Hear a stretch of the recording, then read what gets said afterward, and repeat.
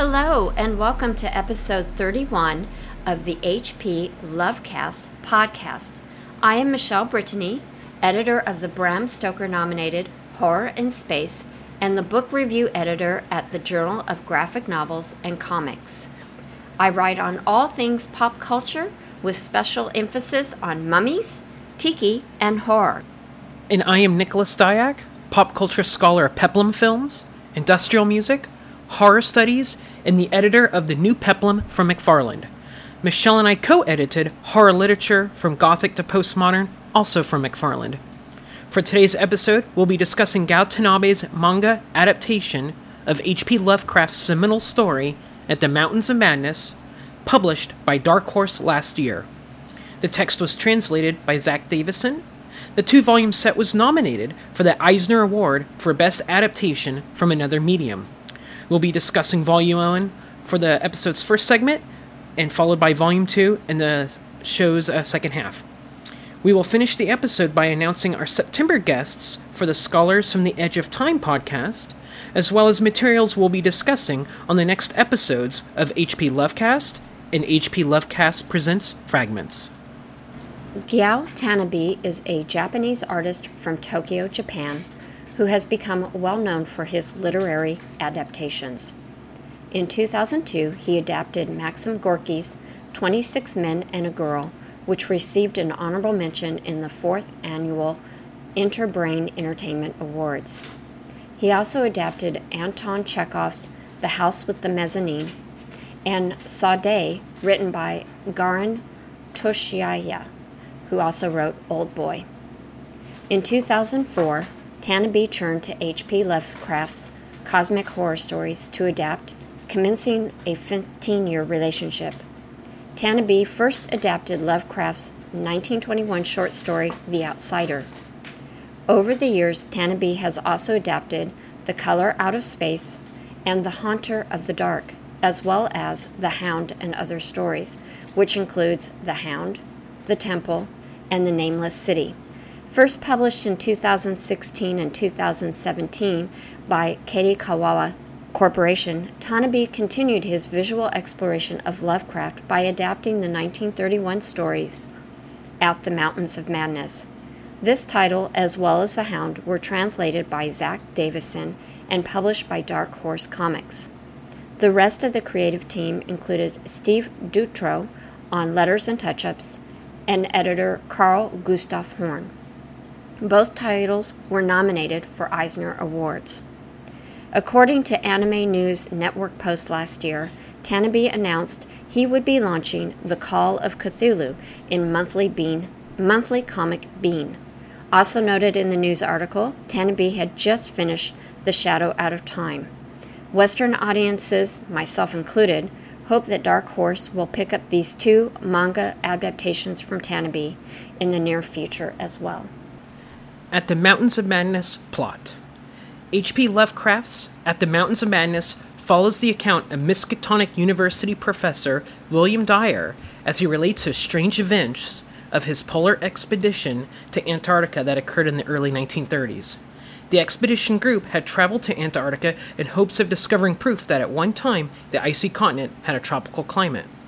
After finding unusual rocks that hinted at ancient life, Professor Lake, one of the members of Dyer's team, takes a separate team further towards the South Pole by plane. He and his party find evidence that is nothing from this world. When Dyer loses contact with Lake, he and a small group of men go looking for the party. Dyer finds a horrific scene of death and is puzzled by the mystery of alien specimens in the closing pages of the first volume. Volume 2 picks up with Dyer and a graduate student named Danforth taking off in an airplane to find Gedney, the only person missing from Lake's team. Their flight path leads them to a massive abandoned city of stone buildings featuring mysterious architecture not found before in any human civilization. Dyer and Danforth find murals in one of the buildings that collaborate with the mythology recorded in the Necronomicon, especially Elder Things, Shaggoths, the Migo, and Spawn of Cthulhu. The men are fascinated by these findings, but also have a sense of foreboding. Dyer and Danforth find not only their missing colleague, but so much more, such as giant penguins and shaggoths. The duo flee the city, with Danforth witnessing something so horrific he goes insane. Dyer sets about to dissuade future expeditions to Antarctica. Alright, so Michelle, before we kind of start diving into specifics of Volumes 1 and 2, I guess the general question to ask is your overall thoughts of this manga adaptation of Mountains of Madness. Well, right from the start, I'll say that I really enjoyed this adaptation.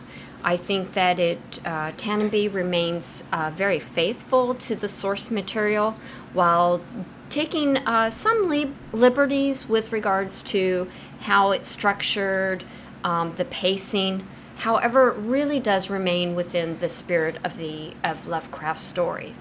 I also think that based on the liberties he takes, I think it actually improves on the original story through the pacing, through the character study and tension, as well as, of course, the visuals of the medium. I also think that Tanabe is the perfect artist to render Lovecraft stories in a manga format. I think that he really does understand the material. He seems to be very passionate about the source material, the stories, that it's a kind of a passion project to me, I think. And I think he's done a wonderful job exploring At the Mountains of Madness, the fact that it's such a seminal work. So I think that having this in a manga format is definitely conducive for people that might not be familiar with the story, that this would be a good entry point. I think my only negative with regards to Volume 1 and Volume 2, and that is the format.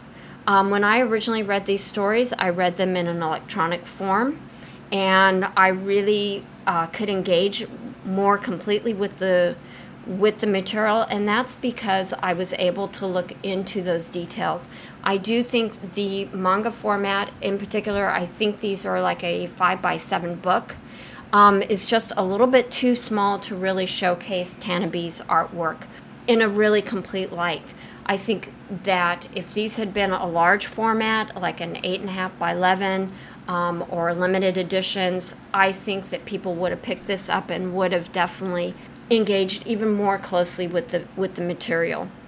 Those are my thoughts. Nick, what about you? I don't think Del Toro's cinematic adaptation of Mountains of Madness is ever going to happen. Instead, I think this manga adaptation is going to be probably the closest facsimile we'll have to a nice visual incarnation of Lovecraft's work. We actually talked about this, the non-manga version, the original text, in a prior podcast episode, and I remember, I believe our general consensus that it was a pretty good story that had a couple issues, like all Lovecraft stories, though. This one, probably no different. I enjoyed it immensely. In fact, it probably improves upon Lovecraft's, knack, not knack, he's guilty of telling and not showing, while the manga version is definitely the opposite. There's a lot more showing going on, and that's probably perhaps because it's very visual, that we could see what's truly going on and not relying on some of Lovecraft's lackluster descriptions.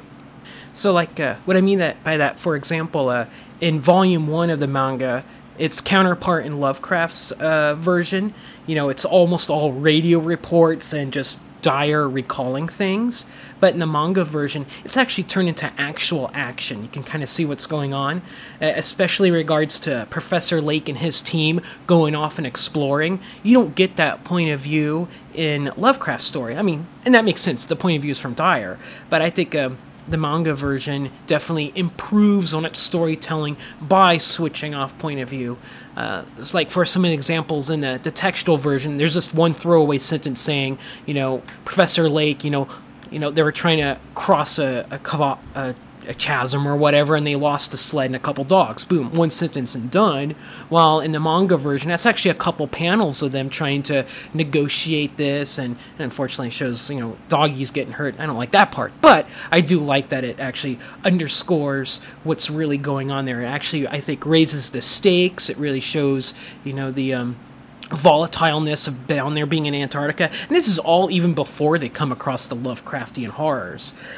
Some of the other things that the manga shows rather than tells is it really takes advantage of all the mirages. And again, in the original text, they're like, we're flying around and we see mirage. Ooh, that's kind of, cool. But, in the manga version, those, they're not integral, but they feel more integral. There's some really sweeping, 2-page spreads of these mirages that sometimes depict mountains, sometimes depict cities. And it adds to this, eerie quality of being down there that you don't get from the normal text. Yeah, I would agree with that, Nick. Going back to your central point of showing versus telling, I think what really helps with this manga is the fact that we do get the insight to the characters. The description or the scene where Lake loses a sled and the dogs is a moment in the story where Tanabe explores the fact that Lake is kind of become irrational in his pursuit for this discovery with regards to the organisms and the that are portrayed in the rocks. The fact that these are an otherworldly geological find that sends him on an irrational journey. And we see that is a point in the story where we get insight into that character that we don't get in Lovecraft's story. Well, in the manga version, what really comes through are the characters' personalities. In a lot of Lovecraft writings, characters, they're smart, they're scholars, they happen upon, otherworldly cosmic things, but when it comes to actually getting into personalities, they're pretty flat, they're pretty not described very well at all. But with the visual medium here, the personalities really come out.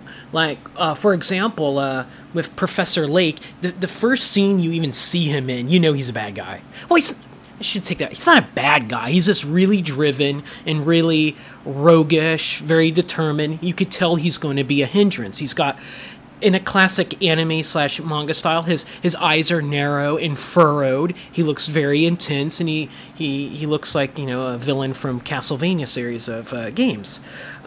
And all these are all qualities that come out later. He's roguish, he goes off and does his own things, and he ultimately pays the price for that. But just visually looking at him, you get that feeling. The same thing goes with Professor Dyer. He has a beard, he looks kind of, stoic and intense, but on the other hand, he's a far cry from, say, McReady from John Carpenter's The Thing. He doesn't quite have the leadership capability that character has, but you do see that in his depiction of this. He's a bit more nonplussed. He's a bit more soft, if that's a right way to put it, rather than some other characters are a bit more rugged looking. Like you, Nick, I also picked up on the visual or the physical traits of the characters, particularly with regards to Lake, because, like you said, the first time we see him is on the ship in the harbor in probably Boston, and when you see him straight on, he's very slender, angular.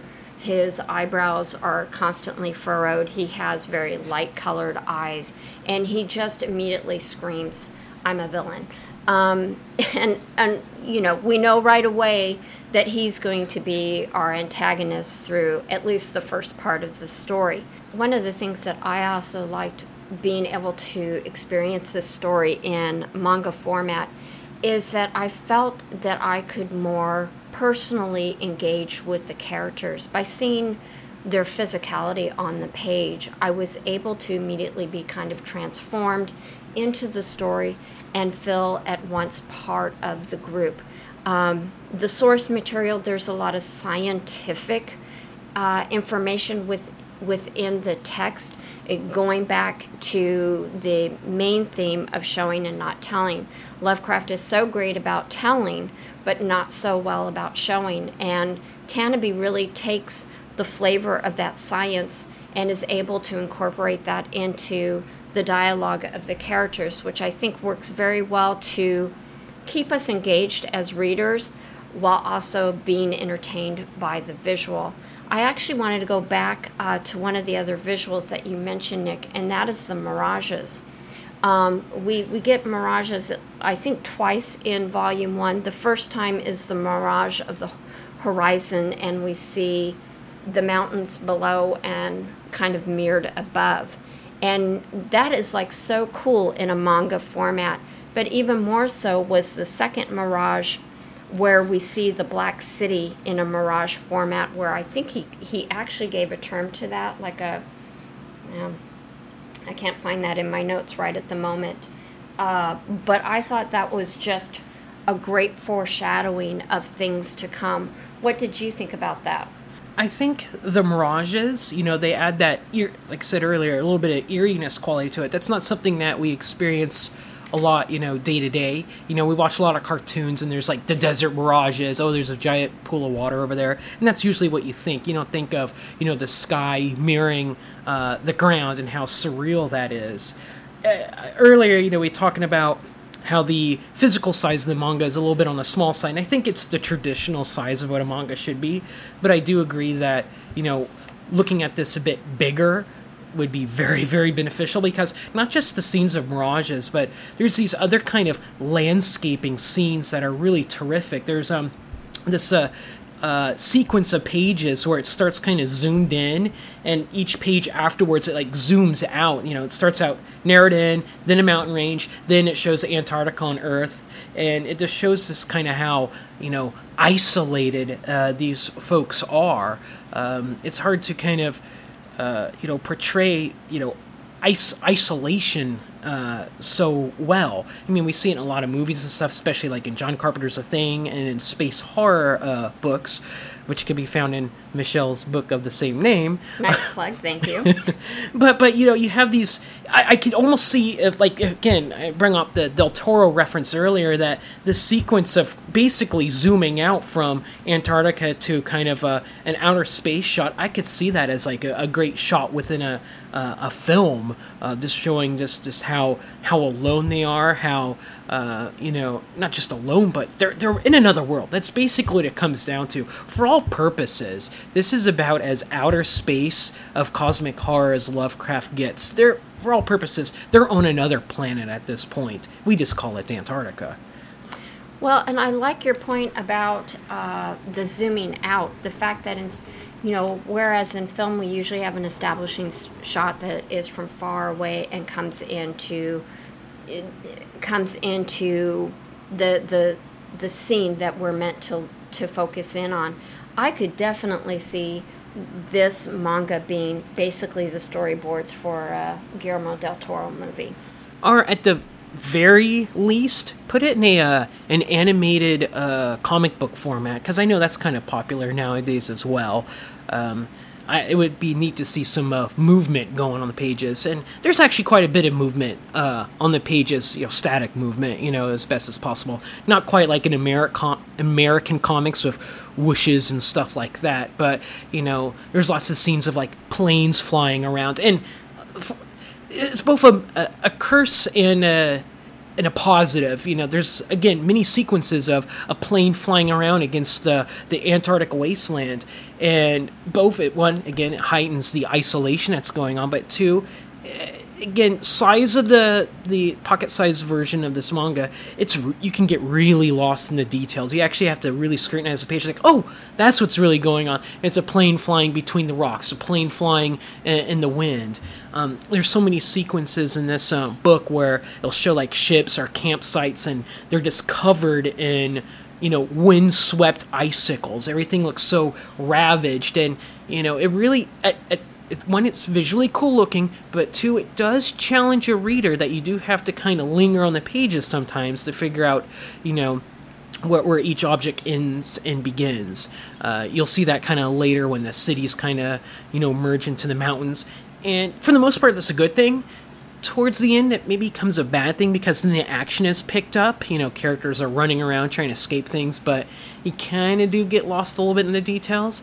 And I think, again, bigger format would allow some of those details to pop and make it a bit more decipherable.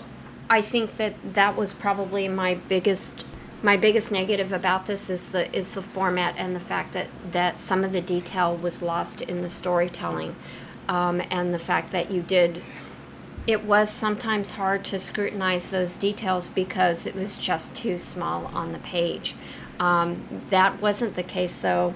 Like I mentioned earlier, I had an electronic copy of both volumes, and so I was actually able to kind of like expand the page and really look at the detail, marvel at Tanabe's skill as an artist, and be able to, I think, follow the story just a little bit better at times where there was that action and it was hard to kind of keep straight all the characters. That being said, I do want to say that Tanabe does a really nice job with distinguishing the different characters. Sometimes that's really hard for an artist to be able to properly convey a character from one panel to the next at different angles. Especially in a story like this where they're all wearing the same things. They're all wearing fur parkas and stuff, so they're all kind of immediately not distinguishable between each other. Yeah, and, to be able to do that and then turn around and do these sweeping, engaging, expansive, desolate locale drawings is just incredible. I mean, I think honestly that's where Tanabe excels, probably superiorly versus other things, but the fact that he is so well-rounded as an artist and really is a contemporary perfection for retelling these stories in a manga format. I would go so far as to place him on the same plane as Bernie Wrightson and his work with Frankenstein, and also more 19th and early 20th century artists, and that's Gustave Doré and his work with Dante's Inferno. If that gives you any idea of this artist's capability and really where he is, I would say he's a contemporary master and deservedly has earned that label. Well, when we start talking about Volume 2, I want to circle around on that artist aspect because, classical art of the Apocalypse and Dante's Inferno becomes a huge part of Volume 2. Mm-hmm. I guess, kind of conclude our wrapping up of Volume 1, I guess, the big question I have to ask is it scary? I do. I wanted to bring up a couple of scenes where I think that tension really comes to the forefront, and that being during Lake's dissection scene. I felt like the pacing was excellent, the tension of the dogs barking and growling, then the inclusion of wisp of vaporous odors, the potential illusion or reality of the I'm going to get it wrong. I think these are Elder Ones, the star. Yeah. Okay. The Elder One that's on the specimen table kind of waking up, becoming like slyly involved in the dissection was just so creepy. And I think that really, really worked well. What did you think of that scene? I didn't think he woke up. I thought he was still dead, but regardless, what it reminded me of is John Carpenter's The Thing, that dissection scene. In fact, I would almost say that Tanabe, I know he's staying pretty true to the text of Mountains of Madness, but I can't help but feeling that John Carpenter's film plays a big part in interpreting a lot of what's going on here. The dogs barking, the dissection scene, he's like, I can't cut into it, so let me find another cavity going through. And I'm like, oh, that's going to be the scene in John Carpenter's The Thing where he defibrillates the guy and a big old mouth opens up and goes chomp, chomp, chomp, chomp on the guy's arms. I mean, that didn't quite happen there, but it's the same kind of suspenseful, scene going on there. I think the additional scenes of like Lake and his team exploring the caves and finding kind of old flora and fauna and all that stuff, that's kind of just only alluded to in Lovecraft's version. This one it's greatly expanded on, and it's kind of creepy. They're seeing stuff in a place that should not be there, and so they're in awe of this, and we as readers are also in awe of, hey, this is kind of cool. It adds kind of an adventurous element to it as well. So it's both scary adventure. Yeah, I have actually two more points before we kind of wrap up our discussion on the first volume. The first one that I have, Nick, is the liberties that Tanabe takes with regards to the opening scene of Volume 1. The fact that he does kind of this flash forward moment, do you think that that helps create a better opening to the original text? What were your thoughts when you read that? I don't know, it seems like something that you can only really do in a horror movie. Again, going back to a Del Toro type thing, you don't really have too many flash forwards in books that I know of. It's mostly something you see in the cinema. And to me, that just seems like it's kind of aping a cinematic quality. Mm-hmm. Do you think it works, though, in the manga format? Yeah, I mean, it doesn't not work. I mean, if you left it out, I think the story would have been pretty much the same, to be honest. Mm-hmm. It's just, there to add a little bit of extra tension. Mm-hmm. Okay. I also wanted to point out that just like with Lovecraft, we get that trope of the narrator being unreliable. In the first volume, Lake becomes unreliable given his kind of obsessive behavior with his geological pursuits, as he demands to take a small group of men and continue to research further south to the South Pole. And I think that really works well because in the first volume, Dyer has to take that rational stance with regards to Lake and becomes that voice of reason. And yet in volume 2, we have Dyer takes that position that Lake held in the first volume. So it's an interesting juxtaposition between the two characters and the role they play within this story. I think that's actually a really cool point. If anything, I actually think Lake actually becomes a bit more reliable of a narrator in the manga version, just because we actually get a point of view of him. In the novel, since everything is being filtered through Dyer, it could be twisted, turn, censor. In fact, they even make overt mentions of they are actively censoring, the report outs through their, radio and wireless communications and anything. If anything, I think the manga version actually, it doesn't make Lake a less unreliable narrator. It makes him more reliable, but at the same time, it makes him more, like you were saying a bit earlier, irrational. In fact, his reliableness as a narrator underscores his irrationalness that shows him, making decisions he shouldn't be making, such as, bring all those corpses out here. We're going to dissect them. We're going to explore that cave. Let's, endanger half the expedition by doing this wild goose chase here. I think that's a great observation, Nick, and I think you articulated that well, because I did sense that with Lake.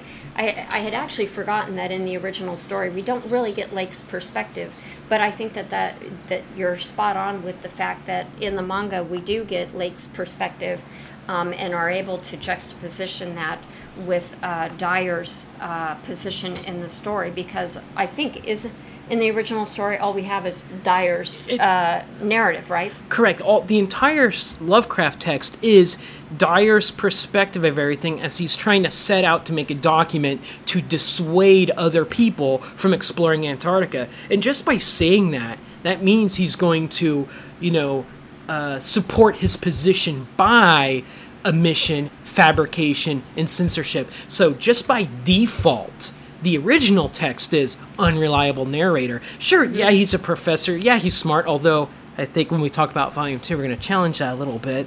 But the manga version, even though it still has that, he still ends the book by saying, I'm going to dissuade, future expeditions there. Just by sheer perspective of showing Lake, of showing Dyer, of showing the other characters doing stuff, at least we as readers, we actually have the truth of it all. I do want to make one last point, and then we can move on to Volume 2. And that is that I think it bears stating the fact that as a manga this is all in black and white illustrations, which I think underscore the time constraint of the storytelling, which is to the 1930s.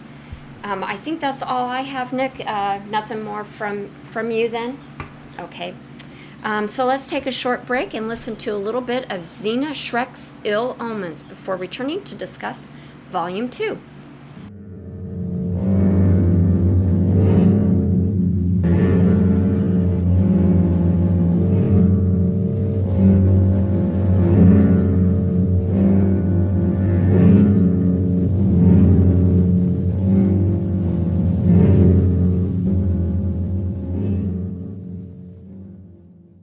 Welcome back to the second half of our HP Lovecast podcast.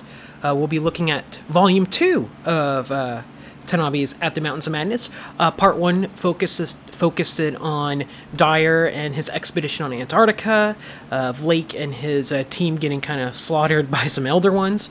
Part 2 of the manga takes place mostly in the giant Megaopolis as Dyer and Danforth explore around trying to find the missing Gedney, who is one of the members of Lake's team. And they come across a mural which they use to decipher kind of the history of the Elder Ones. And so I guess my first question would be, since this volume is very city-focused, Michelle, as our resident expert of city symphonies, especially of cities depicted in the interbellum years, I'm actually really curious what you think about the cities in this volume. Wow. Do we have like 2 hours to talk about city symphony films and the portrayal of cities in the 1930s?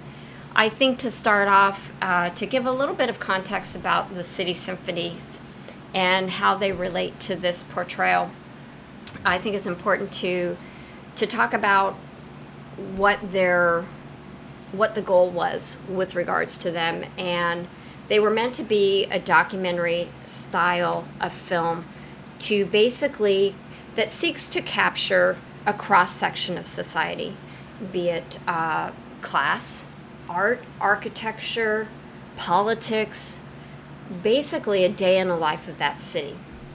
Vertov did it very well with his Man with a Movie Camera, as well as Walter Ruttmann, Berlin, City of a Great City, Symphony of a Great City.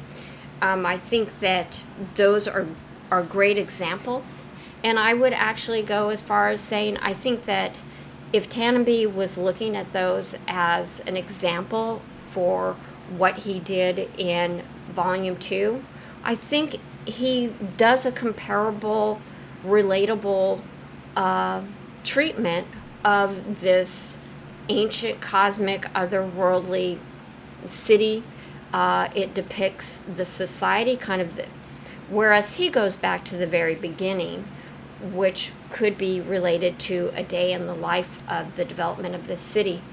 He does that with his depiction. He starts with its origin. He talks about the Elder Ones, the development of the class of the Shoggoths, and then the disruption, the chaos of the spawn of Cthulhu, and then the Migos. So I think when we look at it in that kind of context, yes, I think Tanabe does a very nice job with the portrayal of this city, because he does take a cross-section and tells the story.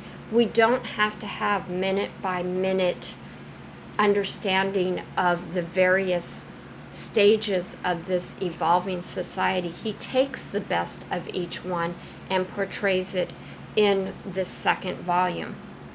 I think he also, as a result, he embraces that fragmented nature of the city symphony films of the 30s and does a nice job creating a contemporary version of that. He gives that montage, that kind of avant-garde, and as I mentioned before, that kind of fragmented nature that are these films, and I would say Tanabe's portrayal of this cosmic society as a whole.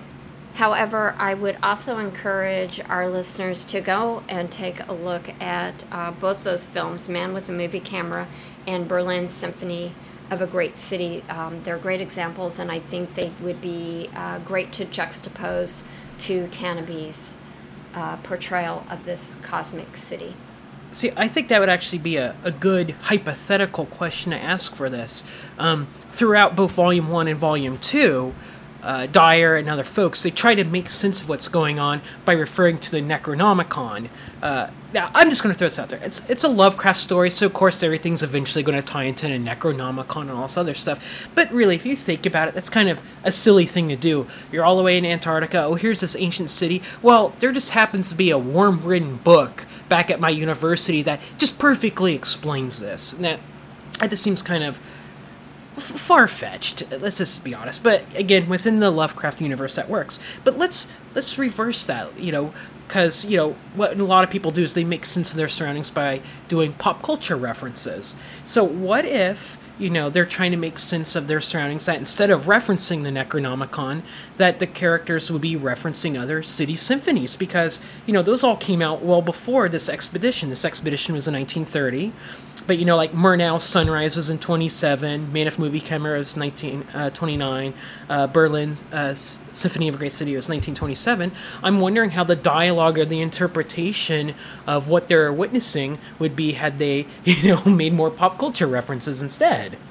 Well, I think to a certain extent there's an effort to make some of the pop culture references, if there are any, in the cosmic civilization, particularly because in the narrative, they make reference to art, and I think that's probably one of the best forms of pop culture that we can look at. It's very brief, and, I think if there had been more of that, then maybe we could have a better understanding. I think my big problem with this scene, that while it's beautiful and allows us to see an interpretation of the various monsters and kind of their hierarchy of engagement, that can be kind of elusive when you're reading Lovecraft. And that is, I'm going to call it, leap of cosmic faith. The fact that how could a geologist infer an entire evolution of this cosmic race through the Necronomicon, and then through these murals?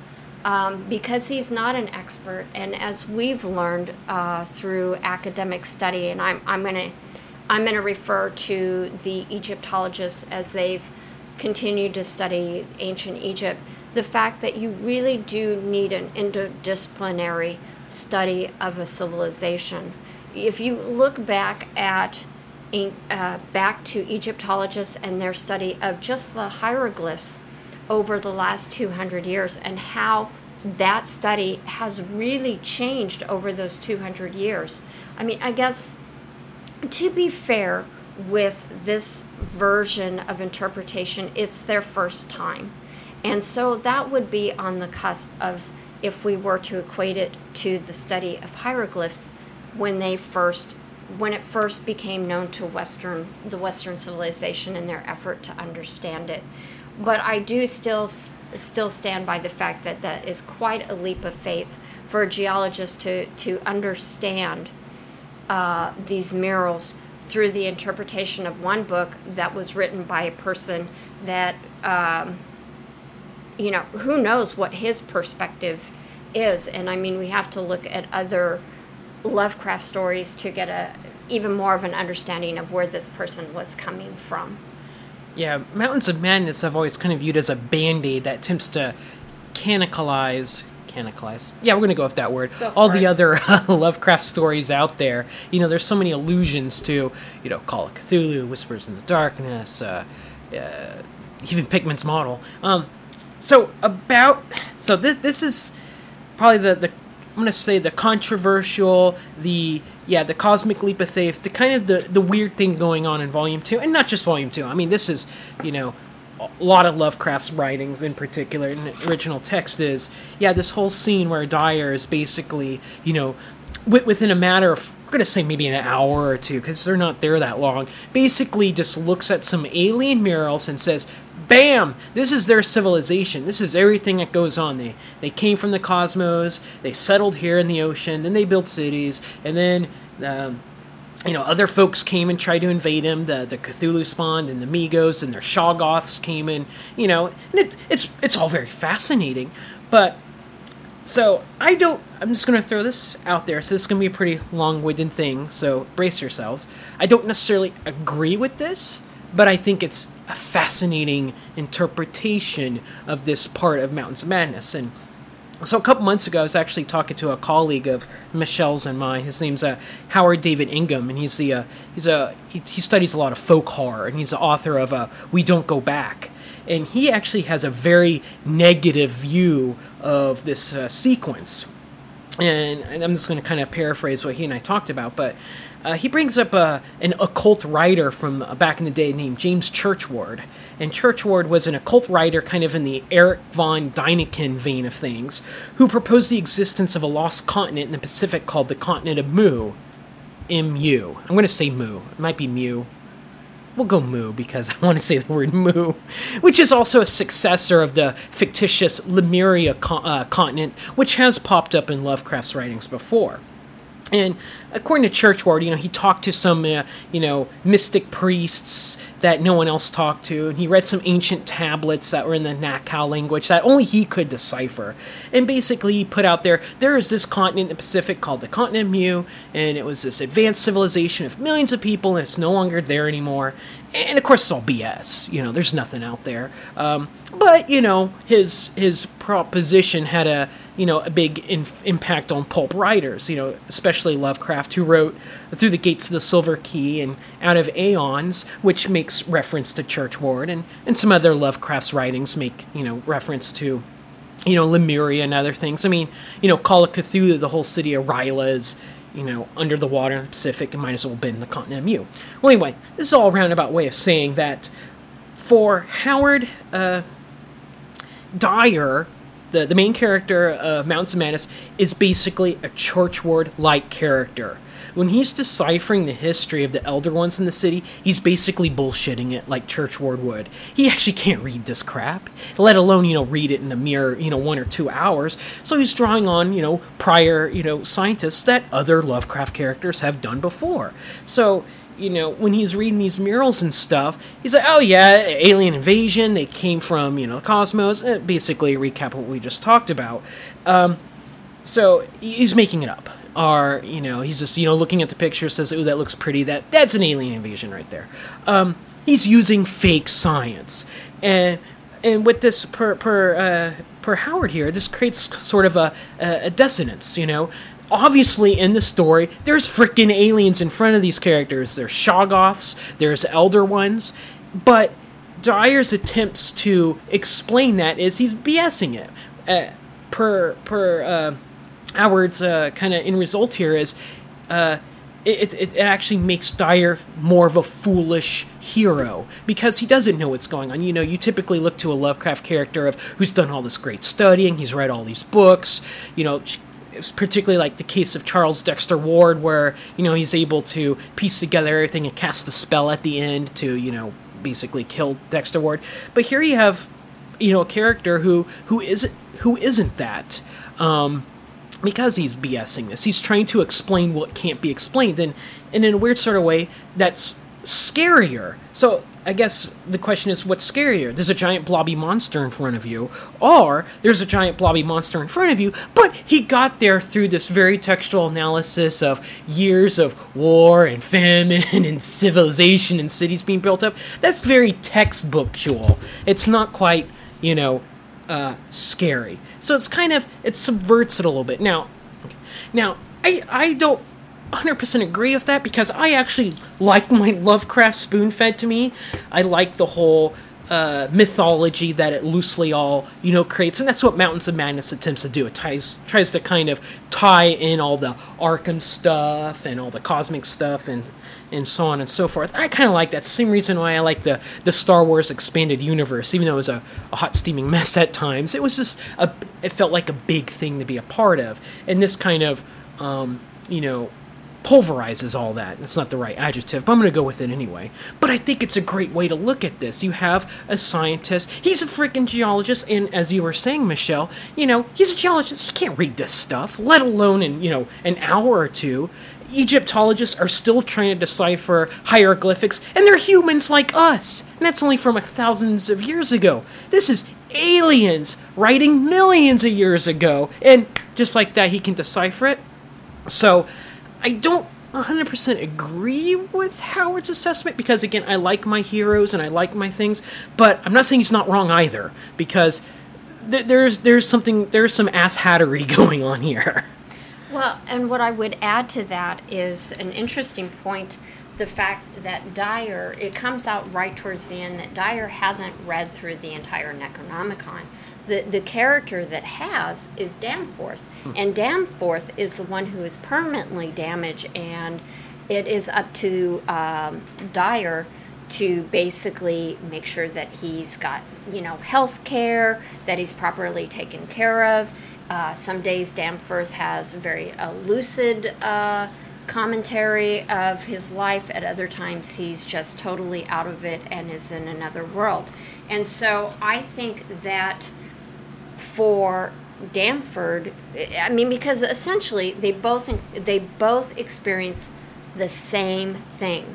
But it's Danforth who is actually the one permanently scarred, and he is the one that is completely insane by the end of this, and not Dyer, which kind of lends to the bullshit factor. Well, they almost experience the same thing. There's one thing that Danforth experiences that Dyer doesn't, and it's as they're fleeing the city in the airplane, Danforth turns around and he sees something so horrible that he becomes insane. The Lovecraft text doesn't tell us what it is, and neither does the manga either. It just shows a shot of the airplane fleeing, and there's a giant mountain behind it. So, and that's kind of one of those things is are we kind of robbed of an ending here? Because we've already seen so much, not just in this manga, but any other readers of Lovecraft. At this point, especially decades upon decades later, we all know what a Cthulhu looks like. We all know what a Shoggoth looks like. We all know what an Elder One looks like. Although, we'll have to ask that question in a little bit. How does Tanabe's interpretations of those kind of compare? But, at this point in the game for Mountains of Madness, to have a character that looks back and sees something so horrible that he goes insane, but we don't see it in the original text, we don't see it in the manga. Are we kind of robbed of an ending? I almost feel like that Tanabe has already gone the extra mile to depict things that haven't really been pictured before. He might as well have owned it up at this point. You know what? Lovecraft didn't even show this. You know what? It's time for me to do something truly, truly new. I'm actually going to draw what Danforth saw. Because we don't know what he saw. If he saw a spawn of Cthulhu, that's a nothing. We saw those pages earlier. What could have possibly he have seen? I'm sorry, that came out jumbled. Again, decades later, we all pretty much know the bestiary of all the different elder gods and old ones and monsters and whatnot. But here's this one that we don't know what it is. We don't know where it sits in the hierarchy of other gods or everything. We have no idea what it is, and I think it's a missed opportunity in a weird sort of way. Well, I think that it's Tanabe keeping in cadence with Lovecraft to not show everything, to leave something there to the imagination. All I could figure is because, spoiler alert, but we see who Shoggoth is. And I can't imagine that seeing the full body of Shoggoth is going to be the defining moment of Danforth's insanity. So it must be something more. I think the only thing that we haven't seen and that hasn't been depicted in the mural and in that chapters, I think it's 16 through 18, we're going to say is the City Symphony of this volume. The only thing that we don't see are the gods, like the great old ones. Is that what Danforth ultimately sees? Is some god that we have not seen in the cosmic hierarchy? And And that's the only thing I can think of because, again, at this point in all of Lovecraft's writing and successor writers, we've seen an Azathoth, we've seen a Nyarlathotep, we've seen a Zoth-Amog, we've seen every other kind of weird critter that people have come up with. So what could this have been? So I get it. It's true to Lovecraft at this point to not show what Danforth saw. But at the same time, I feel like this could have been a nice, perhaps controversial, definitely artistic, definitely something new. And again, Tanabe has already brought enough new stuff just by drawing out this story. I think this could have been something to really hammer it home, I think. I'm actually okay that we didn't see the last thing. I don't feel disappointed by the fact that we didn't see what Danforth saw at the very, very end. I think that's to be expected. Tanabe does stay faithful to Lovecraft's storytelling, and I think that this was his opportunity. I think this was the best way for him to go, and I still appreciate that there's something left to the imagination. One can only wonder, and I think that's in keeping. A question that I had for you is to ask, and it was something that I was thinking about through reading both of these volumes, and that is, I wonder how Lovecraft would have reacted to this manga interpretation of his story. Would he have liked it? Would he have been disappointed? What do you think, Nick? I think Lovecraft hated everything. I think that's already been established at this point. If I recall, he didn't even like movies too much. I think he would appreciate the art in this. I mean, as we all have known, that there's artists are a big part of a lot of Lovecraft's writing, from Pickman's Model, especially. I mean, even in Mountains of Madness, they make lots of references to, paintings that are supposed to kind of depict the. And unfortunately, I didn't make that note here off the top of my head, but they make a lot of art references in Mountains of Madness, and I think he would appreciate the visuals in this. And in fact, what we talked about very briefly on Volume 1, I want to make kind of overt here on Volume 2, is there's so many sequences, especially when Dyer is translating the murals and showing the rise and fall of this civilization, that there's so many scenes of them, the page is filled with the Elder Ones just flying about. Sometimes they have lasers, sometimes they don't. There's backdrops of cities. Sometimes they're fighting Migos, sometimes they're fighting Shoggoths, sometimes they're fighting Spawn of Cthulhu's. There's these big things, and you'd mentioned earlier about Dante's Inferno. There's a whole bunch of apocalyptic paintings out there. For example, John Martin's The Great Day of Wrath from 1850s, Miguel Cabrera's The Virgin of the Apocalypse from 1760s, and Gustave Doré's Illustrations from Dante's Inferno from 1861. And a whole bunch more, just classical scenes of the apocalypse, I feel, are greatly recreated in this story, and very appropriately so, because these are very apocalyptic times that Dyer is translating for us. And if as the story ends ominously that Dyer's going to try to stop future expeditions to Antarctica, of course those are obviously going to fail, that this will probably usher in eventual apocalypse for the Earth.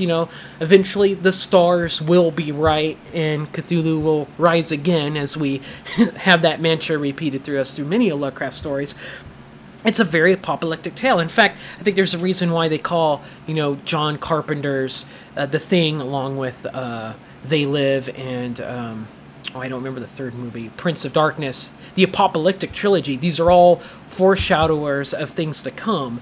And I think these visuals, in Volume 2, specifically Volume 2, harnessing all these old apocalyptic paintings, make this a very apocalyptic text.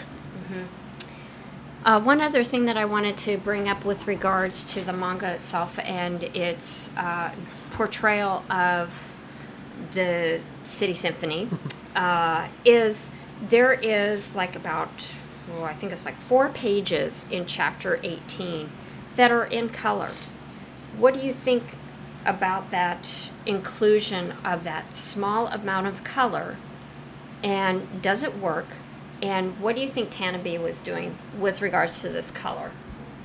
I think there's kind of interesting interludes. I mean, they're only like 4 pages, maybe 6 pages, and the only text they contain are quotations from Mountains of Madness attributed to Lovecraft. And they show the Elder Ones kind of in a sea, and they show like the Earth and the cosmos. It's just like kind of a really weird break from it all. And perhaps, and this is just my kind of guess here, making just a small sequence in color against all the other black and white, it is jarring. And actually, maybe in a weird sort of way, it snaps you out of the fictitiousness of the story and into something a little bit slightly more surreal, meaning, it's both real and surreal at the same time, that, makes it a bit more vivid, a bit more accessible. What I mean by that is, now we're seeing these couple sequences in color, which are more true to what we see in real life, and which is kind of scary because the aforementioned apocalyptic text that we were talking about.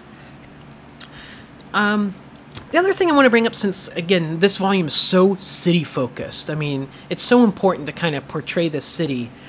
We talked about it as a city symphony. I think one of the things that maybe we're robbed of by not having a Del Toro film is the musical quality of this.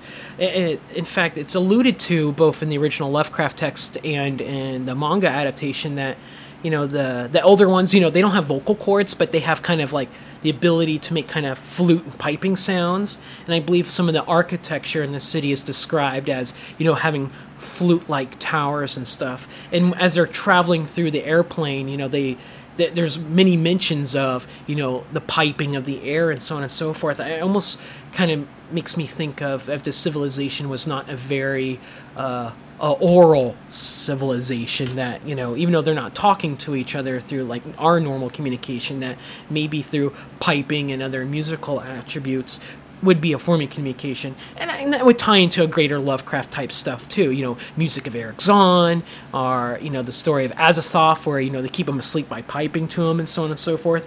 I think that's kind of a missed opportunity that, not the fault of this manga at all, that if we had an actual live action film, it would be nice to see that interpreted.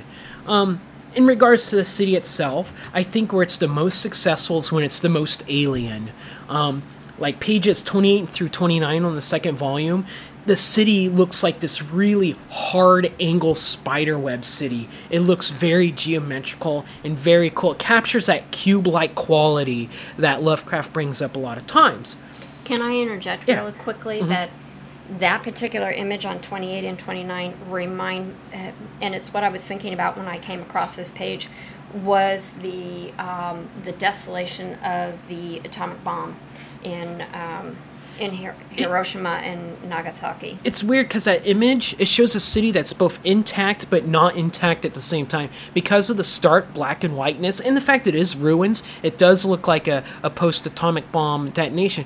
But at the same time, it's also an intact city. They go through great care to say that this city has survived millions of years. That, there's some rounded corners from erosion and so on and so forth. It's just weird to have a city that's both alive and dead, ruined and not ruined.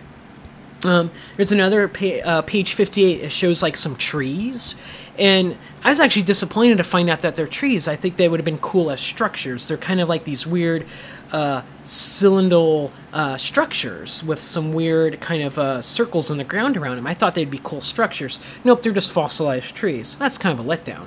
But you know what? That's in keeping with that greater theory that they were looking for a tropical climate. True. But when they explain it away as trees, though, I think it's like, oh man, we're stepping away from this being an alien city. And then finally, on page 76, they come across a tower, and the tower looks really cool, but unlike the spiderweb angular city I mentioned before, this one actually looks normal. It actually looks like a stone tower that you would see like in a fantasy book or something. So it's like the least alien of structures they go into. So it's just kind of a hodgepodge of really alien stuff versus what looks, you're looking at right now. It still looks impressive. If I saw that in real life, I'd go, wow. But at the same time, if you compare that to the bombed out looking pages we saw earlier, that actually looks normal in a weird sort of way. When I look at that image, it makes me think about how we in our own societies, how churches, school libraries, government buildings are always like a step beyond what you would look into our kind of contemporary architecture, kind of the everyday person. To me, this strikes me as this is meant to stand out as a particular institution, be it a library, a cathedral, or something like that. So to me, this wasn't really out of keeping, but it helped to signify that this was something special in their society.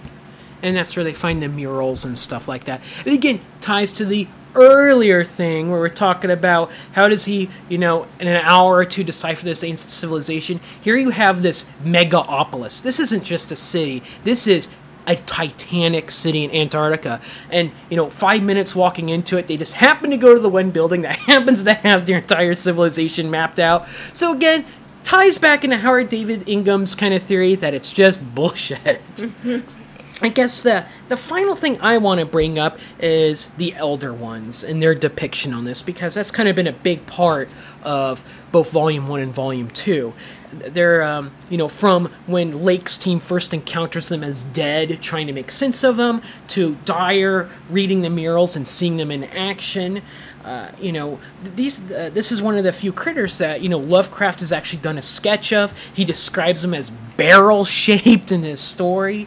I mean, when you look at him in this, does this feel like a Lovecraft critter? Does it feel truly alien? How does it compare to other depictions of the Elder Ones? Because I kind of go back to Peterson's guide to Cthulhu monsters. That's kind of like my canonical of what things look like. And those are a bit more, to me, cartoony, but that kind of keeps in that pulp looking of it. On the other hand, Tanabe's look sleek and, I don't want to say sexy, but, like specific, as far from cartoony as you could get. Well, and again, I think that's in keeping with Tanabe's artistic style, the fact that he does take a more very realistic, very detail-oriented, without getting into like a photojournalism, but probably about as close to that as you can get. And so I'm not actually surprised that the monsters, the various creatures in the story look the way that they do. However, that said, I think taking his and actually using his as a complement to the other interpretations, such as Peterson's guide to the creatures in the Cthulhu mythos, actually just kind of help expand and give appreciation to those various creatures in Lovecraft's mythology.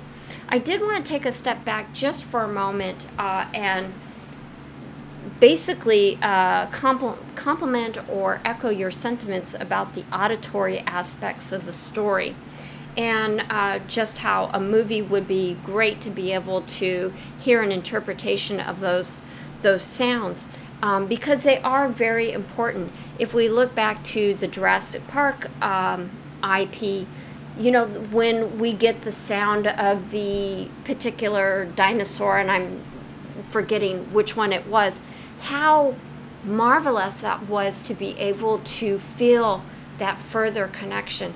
Being able to hear something is part of that experience and part of that connection, and we definitely have a disconnect and an opportunity for creating further connection with this mythos. The other example that I would use that also plays on that auditory wonder, and that's when, I think it was within the last year or so, when there was a story about the ancient Egyptian, and they were able to kind of create a sound from the vocal cords of that Egyptian and be able to hear basically a voice from 3,000 years ago, and how, I mean, it did create some controversy about the technology, but at the same time, wow, did that not just give us some sort of connection with our history as human beings?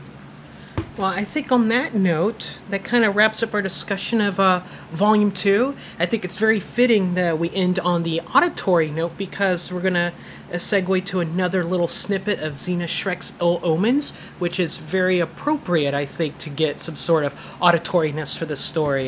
Zeena's song very much apes, mimics, 1920s silent film type music. It's very ominous and very desolate, so it sounds perfect for an Antarctic setting.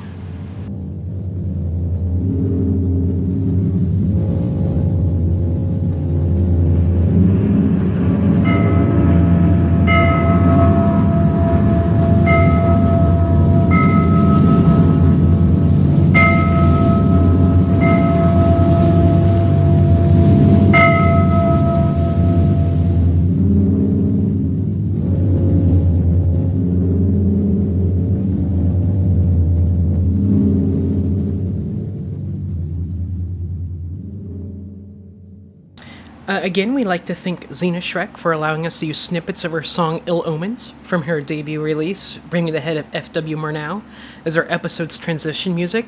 It really underscored what we were talking about.